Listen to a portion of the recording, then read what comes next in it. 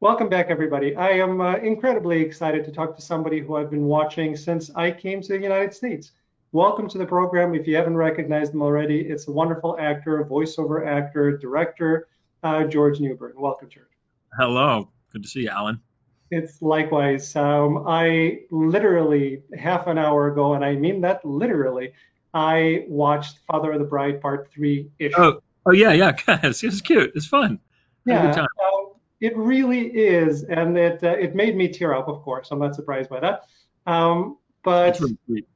it's interesting. And if by the way, our audience, if you haven't seen it yet, we're going to put a link right below the video, so please Awesome. go and check it out. Please Awesome. donate because it's Awesome. certainly needed.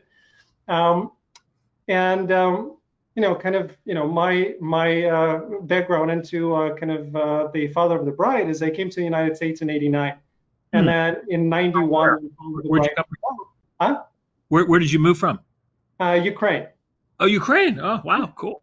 Moved from Ukraine when I was a kid. I was 14 years old, and then we came to Chicago, where you graduated from Northwestern. That's right. But I don't even detect any sort of accent from you. That's amazing. I mean, I really I don't hear it. I've got a pretty good ear. Thank you. I appreciate that. I hear it myself on certain words.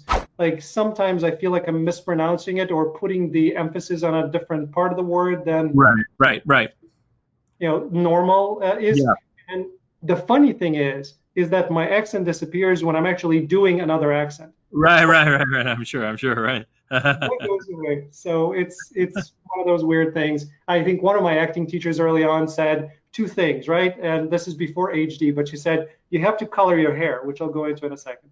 And then she said you have to get rid of accent and you have to have the standard Midwestern, accent. Um, I did the first, and then after that experience, I decided not to do the second. I went to a barber and I said, okay, well, I don't want to really dye my hair, but we need to make it a shade lighter. What's a shade lighter? So he shows me two strands of hair that are almost identical, and I'm thinking, oh, do it. So he puts his stuff in. I sit there for about an hour, and then he takes it off, and I'm not in front of a mirror.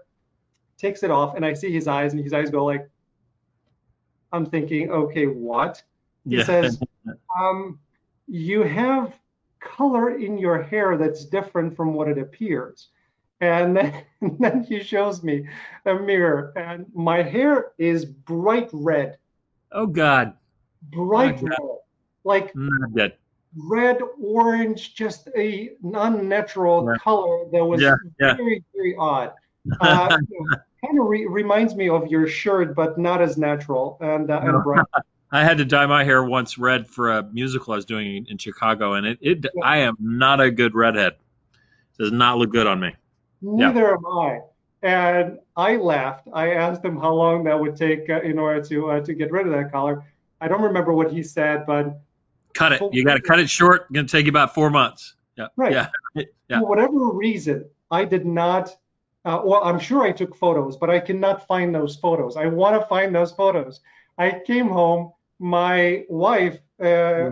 who I think we got married, recently before I did that. I thought Yeah. my wife might have second thoughts after a Yeah. while. Right. Right. Yeah. That's funny.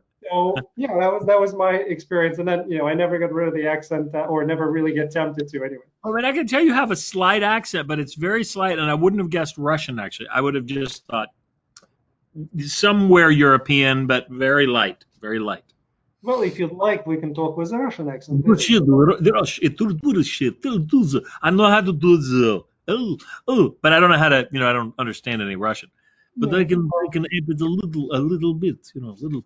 But Yes, that is correct. And the funny part is I'm doing the Russian accent, and I'm trying to kind of channel the people that are around me. And yeah, then my friends are looking at it, and they're like, "This is not a Russian accent." I said, "What do you mean? It is a Russian accent." I'm Russian. But you're not. But so from Ukraine, would you be ethnically Russian or not? No. Is there a difference? Yeah, What? I'm ethnically Jewish. So yeah, Okay, forgive me. I mean, but in the Ukraine, aren't there Ukrainian, not Russians, but is it a Ukrainian clan? yeah. Well, so But Ukraine is a large country, and when I was there, it was still the Soviet Union, and I right, was on eastern part. So Right. for us, That was Russian more Russian. was the first language. Right. Right. And Ukrainian was a language that we learned after I left. Right. Then they switched, and Ukrainian became the first language, and then Russian was, for some people whose, Russian was the first language, they kind of kept that part of it. The western part of Ukraine is all Ukrainian. Eastern part of Ukraine is kind of a mix. So I come from that mix. And they don't. The Ukrainians, they do not consider themselves Russian, so right? No. They're like, no, yeah, got it. And it was funny to me because when I came here, when I left, I didn't consider myself Ukrainian or Russian or anything else. It was like, well, they took our passports at the border, so you were a man without country. And wow. I came here, and everybody said I was Russian. I said, okay, fine, I'm Russian. And then a few years later, the wall comes down, and then everybody starts calling me Ukrainian. And I said, okay, fine, I'm Ukrainian. So I never considered myself one or the other. It was just how people referred for their ease of reference. Exactly. Yeah. So 89, right? And then in 91, your movie came out. The first. What do you mean, Father of the Bride? Yes, part one. The first Father of the Bride was 91. Yeah. Right, and then the second was 95 or something like that. Yeah. 93? I'll double check on that.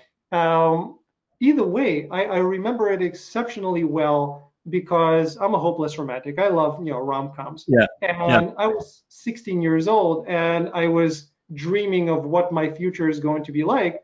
Yeah. And, Brian, who you were playing, reminded me of myself, just a nice kid. And he was marrying somebody who was completely my type in Annie. So a few years in advance, I actually found my own Annie lookalike because she is brunette. She has, curly hair. So her name is not Annie, but I came as close as I could. There you go. So that movie, again, it's just kind of watching the Father of the Bride Part 3-ish. Brought back a lot of these memories. So how was it for you? Because I know that, I know how it was shot, which was very lovely. Yeah, it was a really great experience, I must say. I had a couple of funny bits that they got cut, and Nancy, I was like, dang it. I mean, I'm sort of kind of just in the background of this thing, but just getting to do it and being at my house and seeing the big Zoom screen with Robert De Niro and Martin Short and Diane Keaton and everybody, and I haven't talked to Steve in probably 10 years, and I bumped into Diane a couple times around LA, but I haven't seen Martin, and I'd never met Robert De Niro. So my wife and I kept looking at each other. It's like, this is surreal. In the middle of a pandemic, we're all goofing around and yakking it up and cracking jokes for 5-6 hours a day. It was like shooting days. But it was just an exceptionally fun experience, honestly. Ben Platt, I always wanted to meet him. He's a great kid, plays my son, and Florence Pugh, amazing, and Alexander Shipp, really awesome. But I couldn't have had a better time, honestly. Yeah. Technology wise, it was a real crazy because I had this computer. Yep. And I had an iPhone was shooting here. Mm-hmm. And I had my personal iPhone over here just kind of recording the experience. So Nancy, the director, was looking at us. Wait, I'm just trying to. She was looking at us through the laptop, this laptop. But the iPhone on top here was actually recording everything. But she was able to monitor that and this real time, which I don't know how but anyway, but it was crazy. We had one screen that was all tech people, like the DP and the lighting guys and the grips and the Nancy, and then the other half was us. So she could toggle between, the cast and it was really amazing. And actually, the way they intercut between the iPhone footage and the actual movie footage from a movie that was a long time ago, it's pretty seamless. It really, you know what I mean? Most Zoom stuff looks a certain way, but it looked like film. It really looked like film. So I thought it was great. And then, they got, it seemed like they have, when they were doing the footage of the house, the outside of the house, it seemed like it's a recent shot. Is that house still around? That's what it looks like. Yeah, I can go to my Instagram. My wife and I did a bit. We drove out to Pasadena where the house is and did a little. I was screaming at the house. The house is exactly the same, and I was calling for George. I'm like, George, and he wouldn't come out. So go to my Instagram and see the little bit. Funny. We're going to post this right below here, so please look it up. Awesome.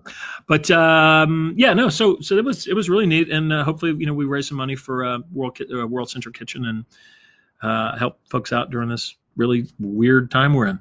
So certainly is. And the funny thing about George is, again, your name is George. I know, and my father-in-law's name was George in real life.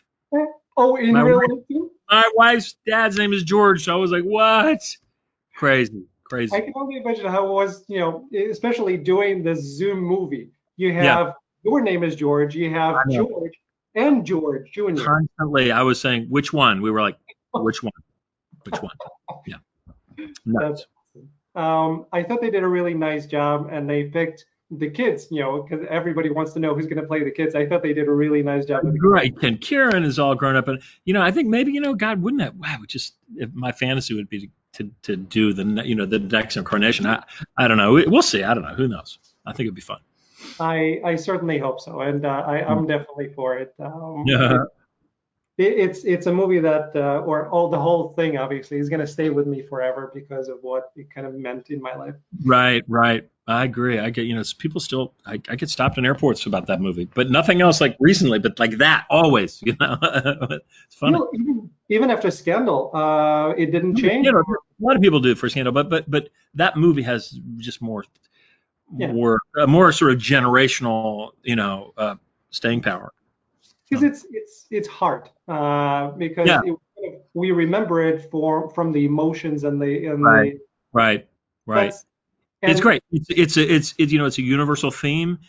It's a great script, and the actors are funny. I mean, it's just super funny. It's really funny. That's it. I was Steve Martin when Steve Martin goes, I will, if that movie's on, I will stop and watch it. I don't ever make a point of watching it, but if it's on, I'll watch it. And when he's at my parents' house snooping in the bathroom, he's hilarious. He's freaking hilarious. He's like Buster Keaton, Absolutely. Right.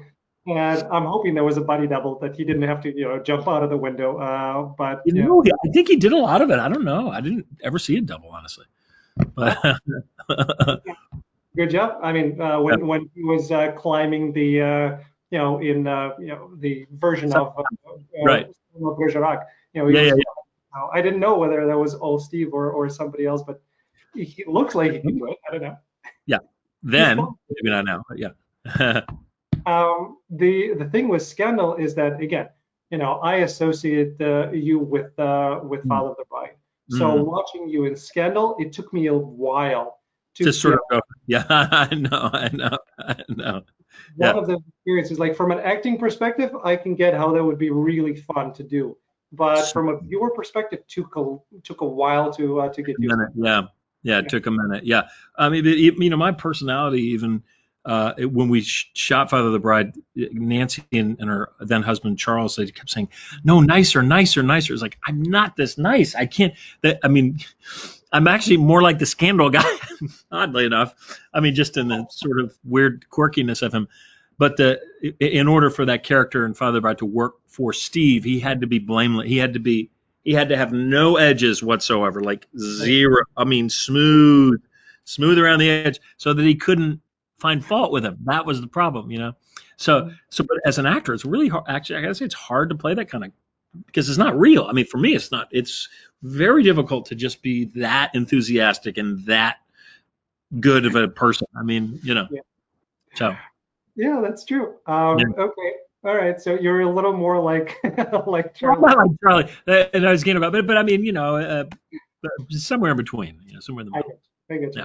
Yeah. Actually, one more thing that I found interesting, kind of doing more background before the interview, is that you got married to your lovely wife in 1990, and you were shooting in 90 because it came out in 91. So you were a newlywed shooting, a movie about being a newlywed. By the way, when I got the part, my wife goes, "Oh my God, thank God we got married before this, so we wouldn't have to be comparing that wedding to this wedding." Like, oh God, right?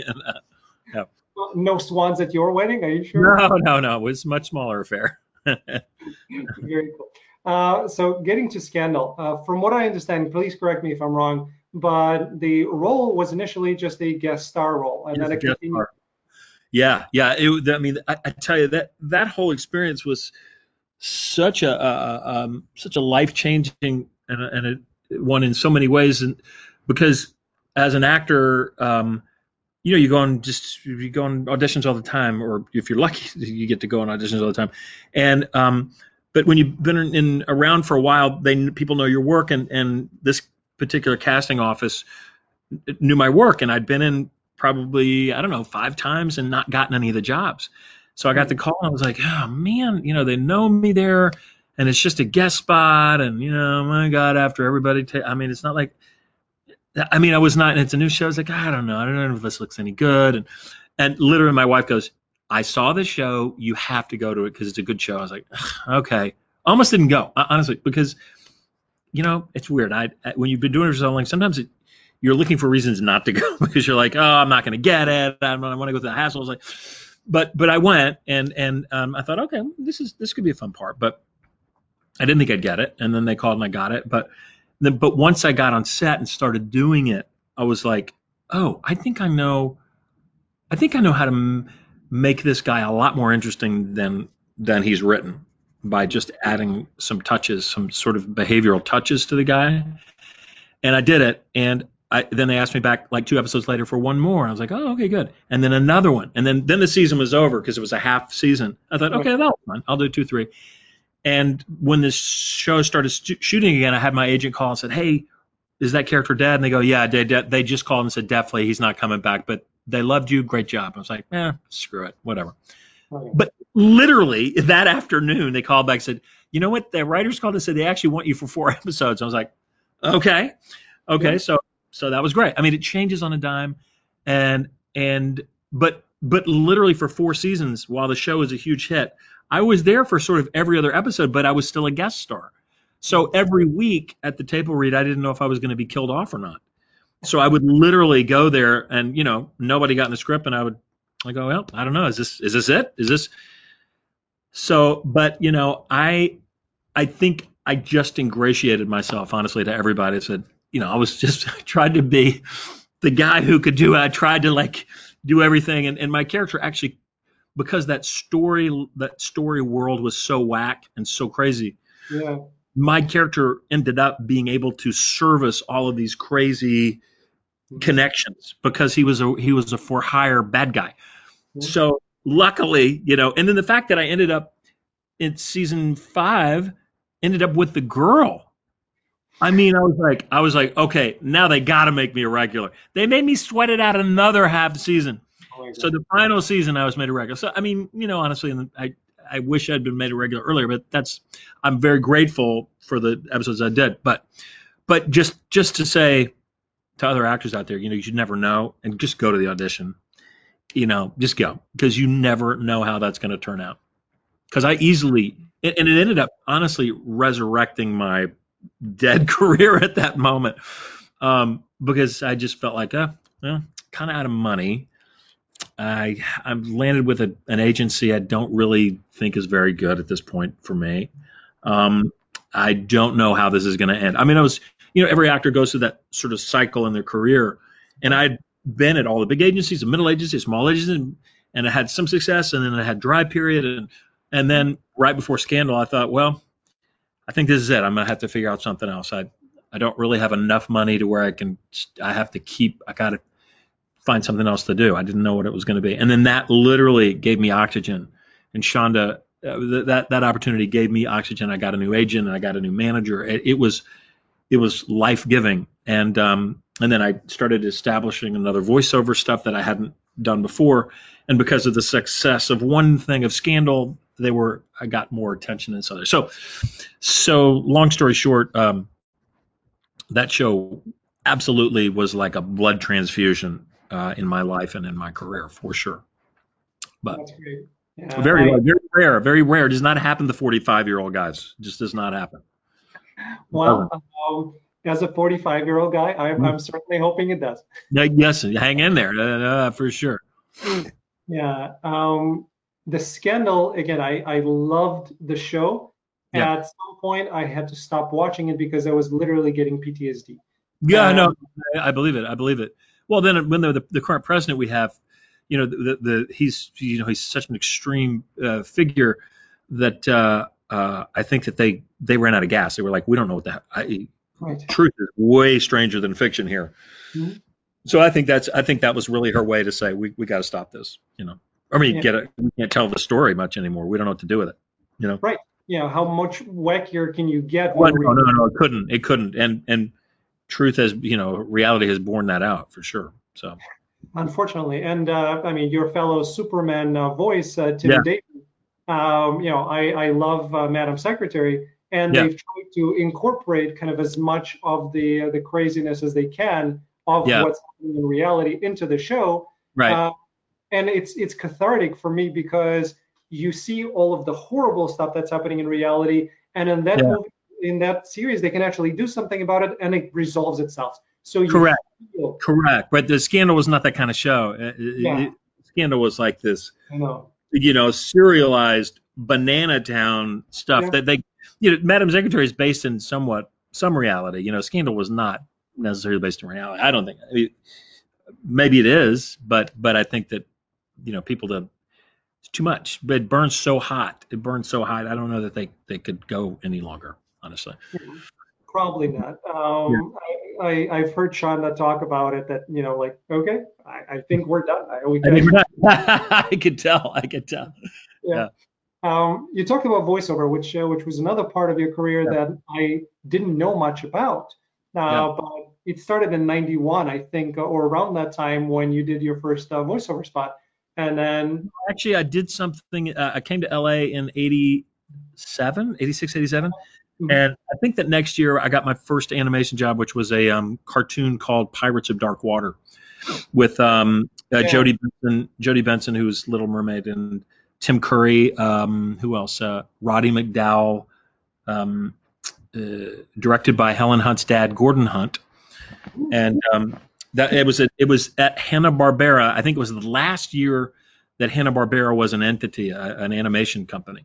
So, but anyway, we did 2 seasons of that. It was amazing. So that was my first real animation thing. So, yeah, but then since then, I just sort of had little things here and there. And then the Superman thing went forever. And then I did this video game voice for mhm, Final Fantasy, which is sort of, and then I've had this other sort of tertiary career going to these conventions for the voiceover stuff.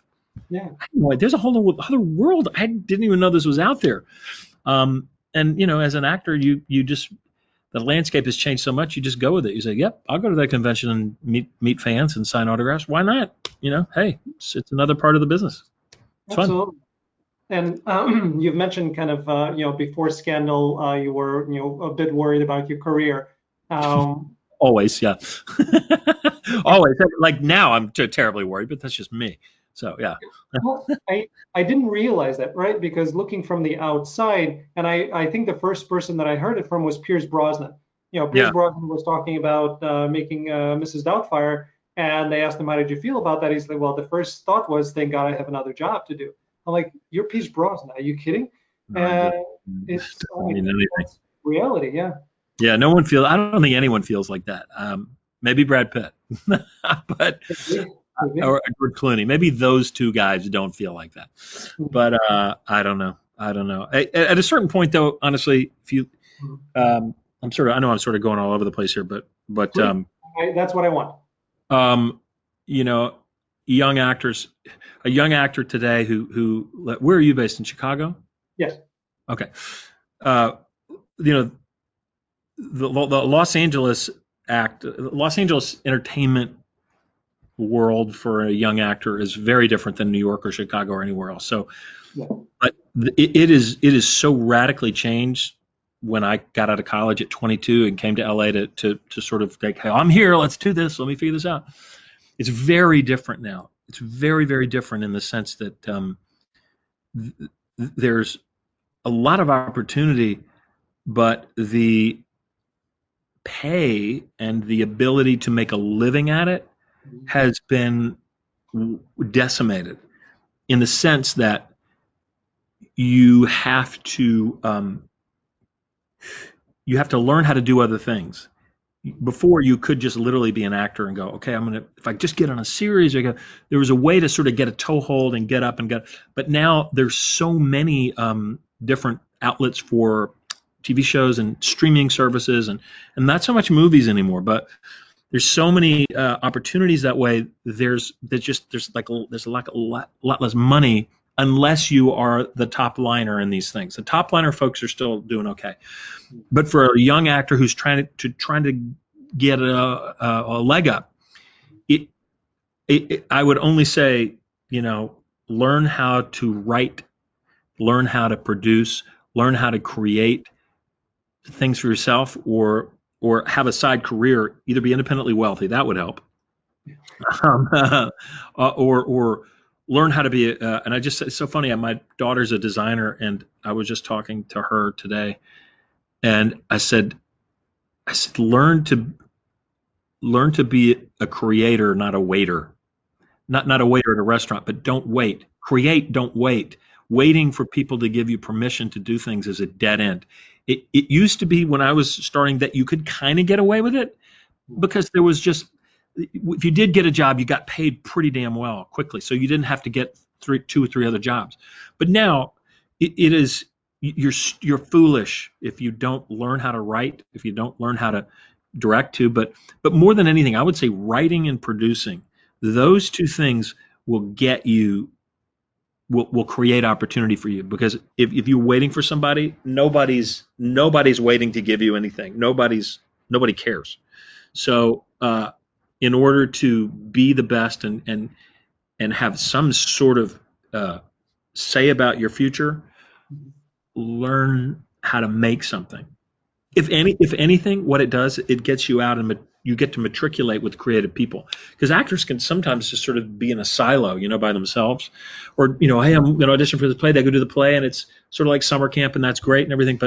But then you're just, like I say, there's two completely different careers. Los Angeles film and television, just a whole nother bird. It's not that it's any less better or worse. It's just different, and the stakes can be a little higher in terms of opportunities and whatnot. But if you're going to go to California or New York, but definitely California, make sure you know how to do other things. Or when you first get there, learn it. Have parallel careers. That's what I would say. Don't do what I did. It worked when I did, but it won't work now. It will not work now. Because even if you're a young actor, you get lucky, you get a good job on a series, the next one, they don't say, oh, I have my quote is 10,000 or whatever the number is.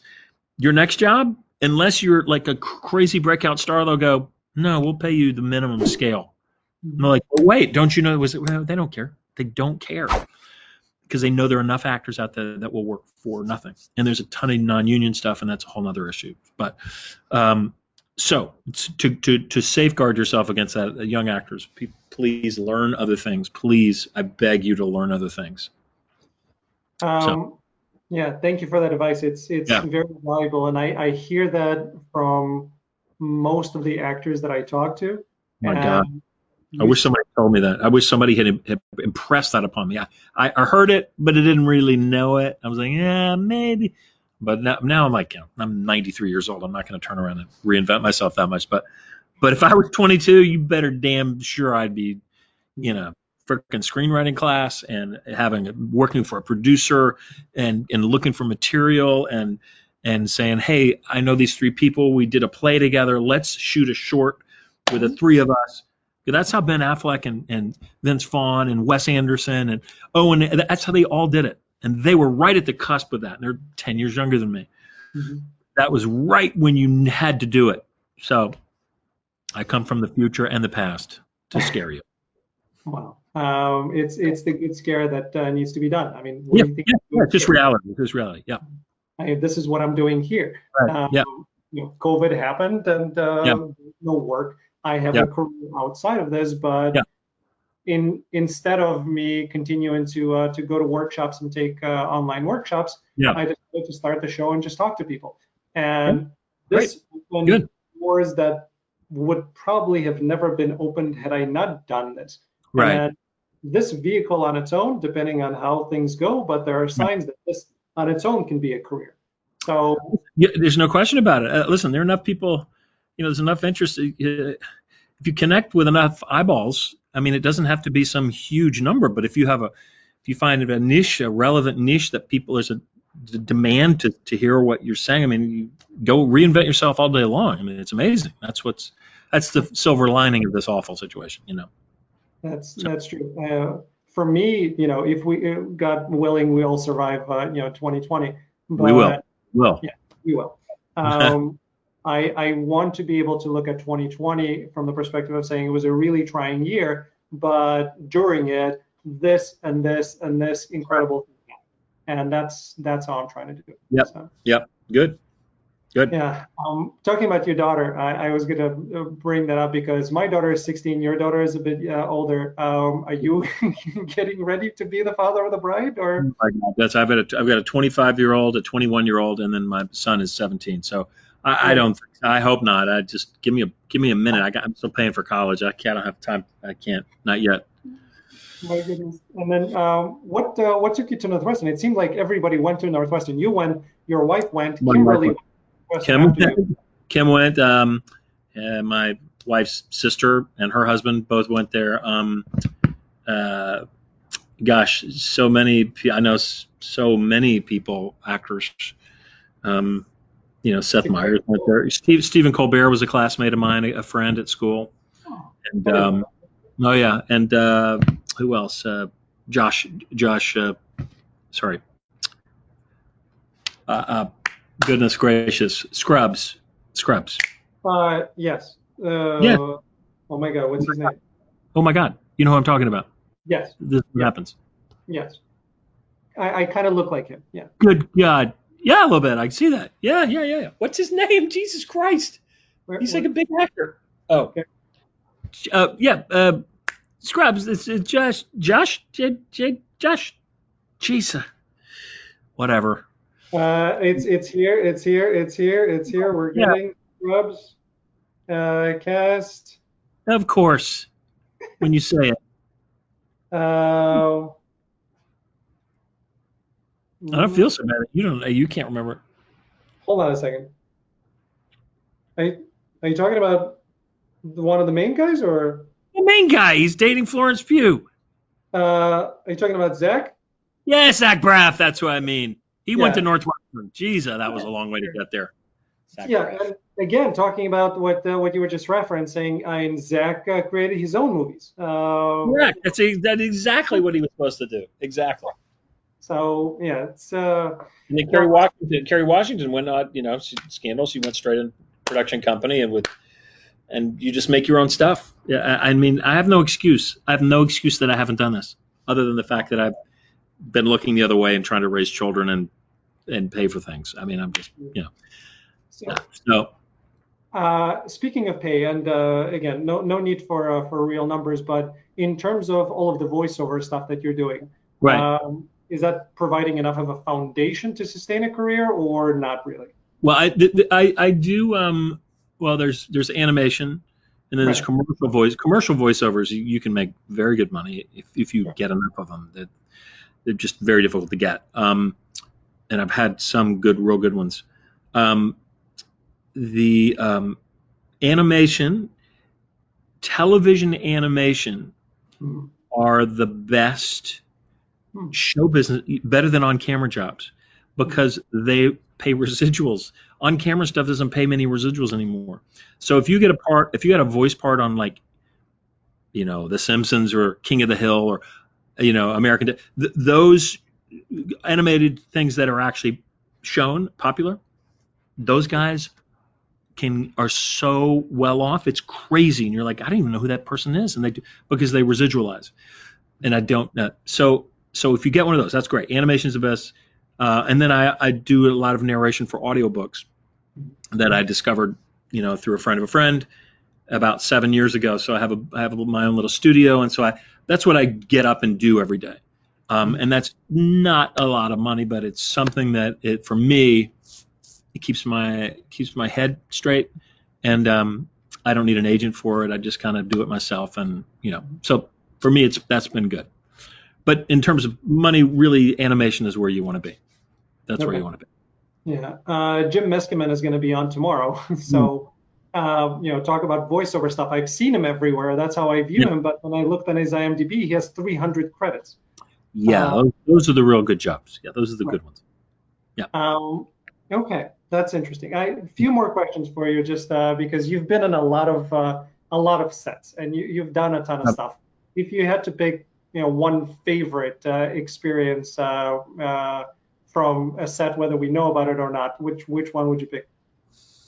There have been I mean, I've grown up. Just look at the trajectory of my personal life and my career, and it's sometimes it's hard to sort of separate what I was feeling as a human being as opposed to what was creatively more interesting or whatever. But um, I have so many that I loved. Ones that stand out was one of the first things I did when I came to LA was a TV movie with Elizabeth Shue, and Mark Gordon was a producer. It was one of his first things he'd produced called Double Switch for the Disney Channel, and I played. It was like a Prince and the Pauper story, and I played the rock star and the normal guy, and we switched places. So that was my first big part in Hollywood, and I'd only been in town 5 months, and it was a huge, huge deal to me. And I got to be funny. I got to perform as a rock star. I mean, it was hilariously fun, and I met a lot of amazing people. So that was really my first big amazing experience. Pause for a second, because it seems like your first job that you're describing right now kind of is a microcosm of your career, because you played the prince and you played the rock star. Yeah, And that's right. That's right. Yeah, yeah, yeah. It was unbelievable. Yeah, it was. And honestly, after that, I kind of went into a bit of a depression because I was like, oh shit, that was really kind of a perfect job, and I don't know that I'm ever going to get a part that good again. But I didn't have any point of reference yet, but I did know that it was special, and I was like, God, this is going to be hard to match this, and I was right. I was right.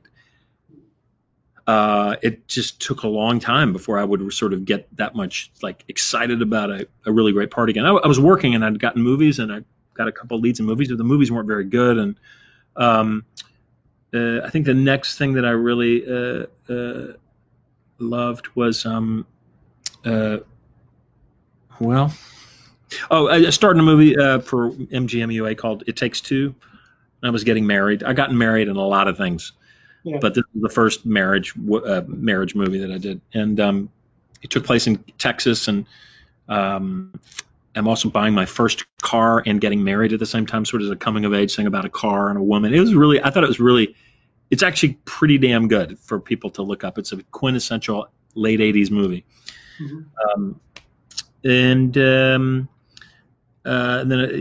just go to IMDb and look it up. But Yeah. the next great, did a show called Bull on TNT about Wall Street. It's TNT's first series or their second series around 2002, and that was amazingly fun. Stanley Tucci was in it, and Kathy Baker, and myself, and it was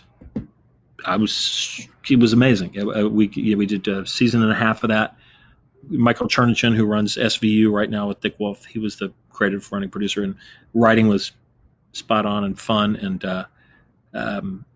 that it was amazing. And then Scandal was definitely the high point for the last 15 years for me.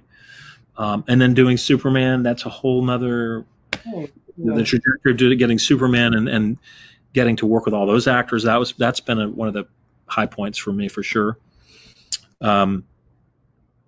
And Father the Bride, clearly that was hugely. Adventures in Babysitting was an amazing experience for me.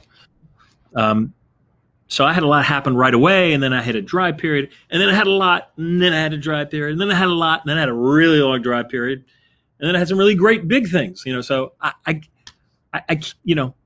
it's hard to tell somebody how it's going to go, but I've been very lucky, and I've had a lot of downtime. So you have to decide, what kind of life you want to live. So, you know. Well, I'm glad you stuck with it, and it seems like, Yeah, me too. So yeah. if you had to pick, and maybe maybe it's from Scandal, because seeing some of the stuff that you've done there certainly could suffice. But what's the weirdest thing that ever happened to you on the set? Well, I'd have to say Scandal for sure. There's no question about that. I mean, my first scene, I was naked with duct tape, and someone was with a circular saw about to saw me in half or torture me. Definitely the weirdest thing I've ever done, for sure. For sure. And who's and you've worked with amazing actors, but if from a pure acting chops perspective, who would you say is the best actor you ever worked with? Wow, there've been so many great ones. Shirley MacLaine. I did the sequel to Terms of Endearment, so I worked with Shirley MacLaine, and she was she might be it. She's a very, very interesting person, personally and professionally. But I knew I was in a whole other world when I was working with her. And then also I got to say, Steve Martin and Diane Keaton. That was playing with some big boys. Stanley Tucci. That was a high point for me. He's such a freaking great actor, and wow, what a funny guy and interesting person. Who else? There've been so many. Dixie Carter was amazing on Designing Women, working with her. Well, I got a lot. You certainly do. And by the way, I found it's interesting that you were in the movie with Christopher Reeves, and then he was great, and Burt Reynolds was really sweet. Kathleen Turner was nice. I mean, I didn't really have that much with her, but I really super enjoyed working with Chris Reeve. He was really cool, really, really cool guy. I love kind of the interesting ways that life happens, and you work with Superman, you become Superman. It's that more than anything. That's what's the craziest thing for me. I'll go to Twitter and like 95% of my stuff is from Justice League. People, I don't know if there are fewer people, but they're rabidly into it, or there's just a volume of people in my career. I look at them, I was like, well, God, it looks like I've not done anything but Superman, and I haven't, I don't know, I've done 80 episodes of Justice League, and then I've done a bunch of video games and, one-off movies. And I was like, but it's, I guess, just something stick. I don't know. Whatever. Yeah. I'm good. Whatever. I'm good with it. And you mentioned Shirley MacLaine doing the Terms of Endearment sequel. Terms of Endearment. Right. I had Laura Cailloette on, and Laura, that was her first movie. And the Evening Star? Yeah. Or Terms of Endearment? No, the follow-up, the one that you were talking about. Wait, who? Laura Cailloette. You know her from, have you watched Tarantino's Django Unchained? Yeah. It was Miss Laura. Say bye, Miss Laura. Yeah. I don't think I worked with her on the movie, but yeah, got it. You did, but she was mentioning Shirley MacLaine specifically because she said that was her, first acting lesson in a way, because Shirley MacLaine was supposed to be silent basically in the scene and just observing her scene, and she stole the scene because of how great she was acting wise. Yeah, she's really great. Yeah. So she's like one of those actors that's like an animal, and like Kevin Spacey was like that. Who else is like that? There other, De Niro and Pacino when they're younger, I think more than now, but and James Dean and people, they have this sort of crazy, or Philip Seymour Hoffman, they have like a stillness about them when they're in a scene that they may not be talking, but they're listening and they're thinking, and you feel them whatever they're doing. They don't have to do anything. It's one of the hardest things ever to do as an actor on film is to be actively listening. It's very difficult because the story is disjointed, and you're off camera or you're on camera, and you do it 10 times and you've been there for 12 hours, and it's not like doing a play where you have you got to ramp up and you're there for 2 hours, but on a set it's real hard to be an authentic, active listener.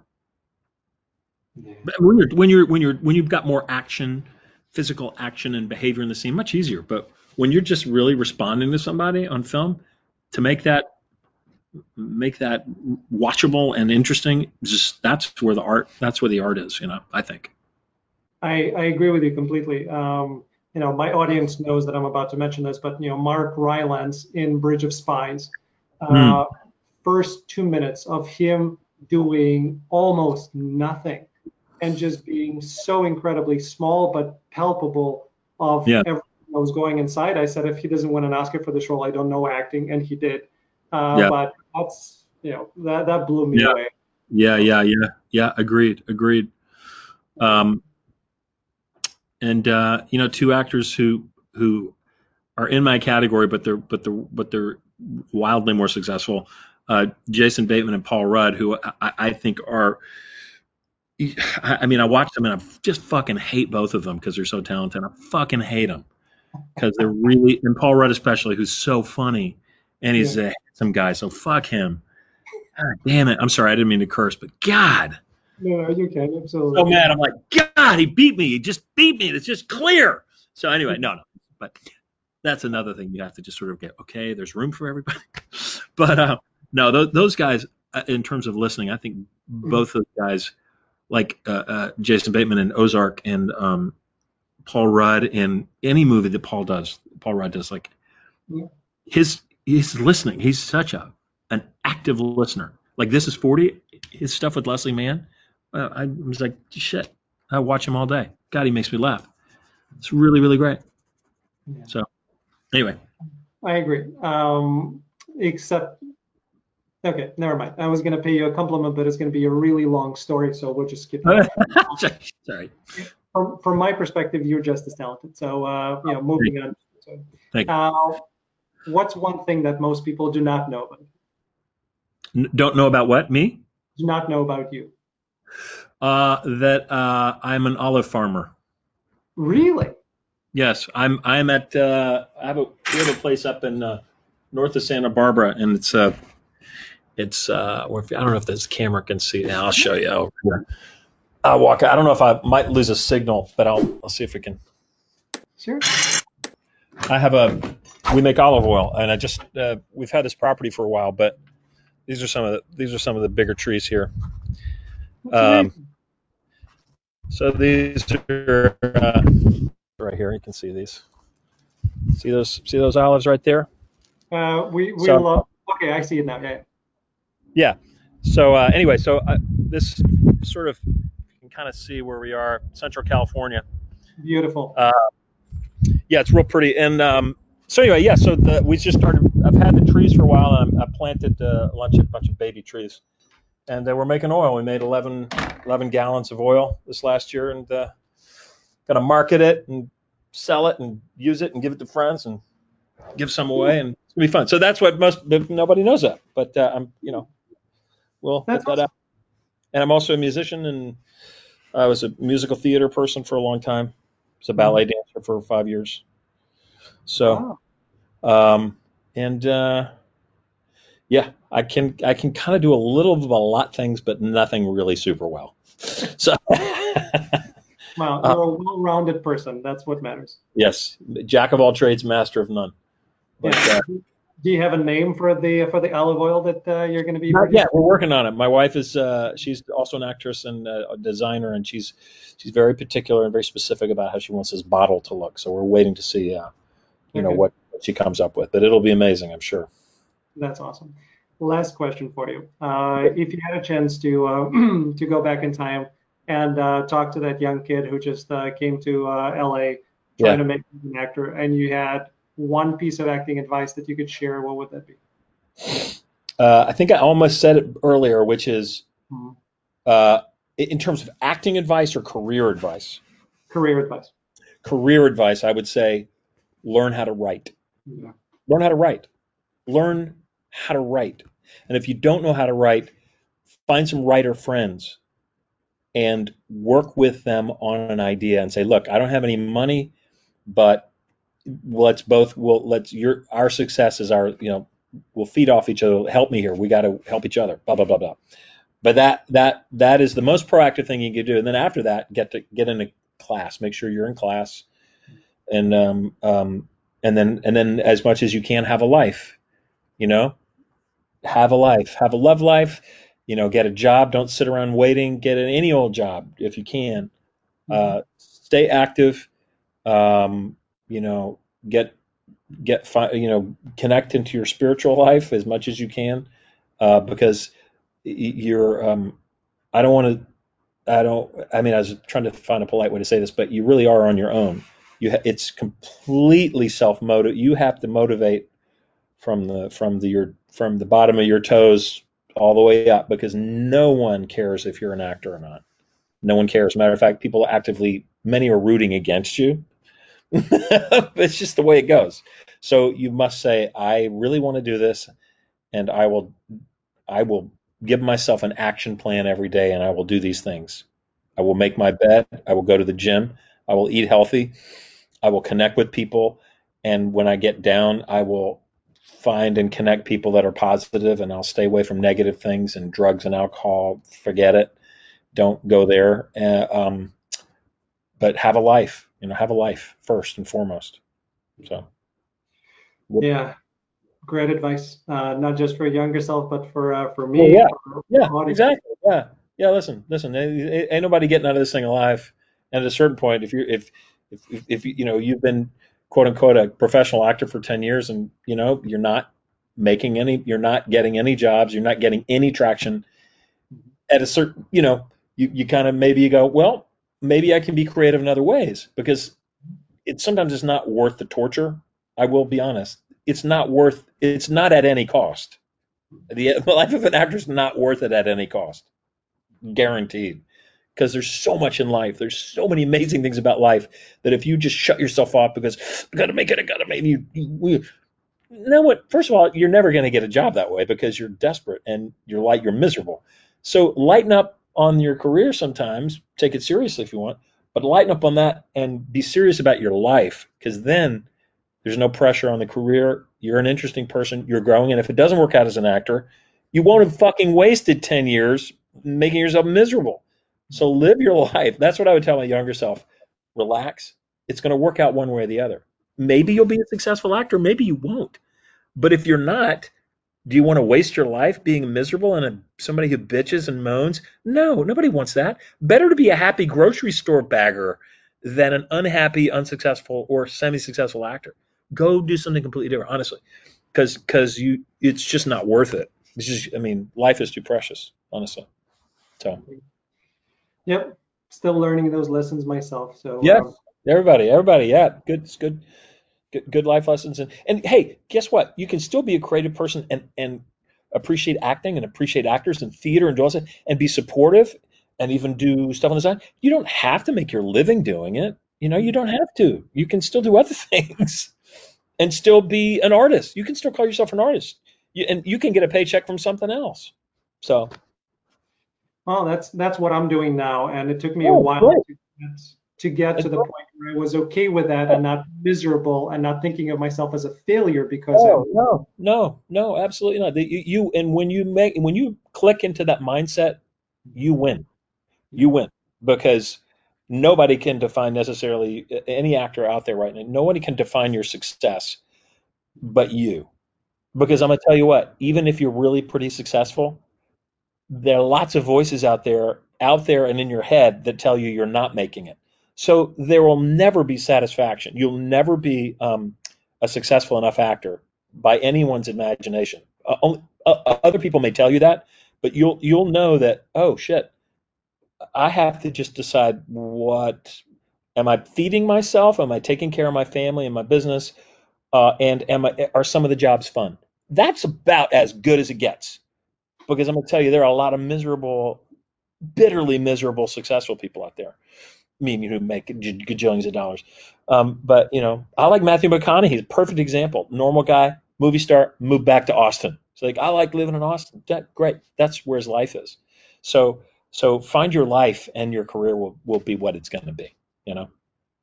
Yeah. Find your life and your career will follow. I love that. Yeah. Yeah. George, it's the conversation I've been wanting to have with you for a while. I'm very, very happy that we were able to do so. Well, thank you so much. You got a good show. Keep it up and stay safe, buddy. Thank you. And thanks to everybody for tuning in. We appreciate it. We know you love acting as much as we do, and that's why we do this for you. Thank you. Awesome. See you later, buddy.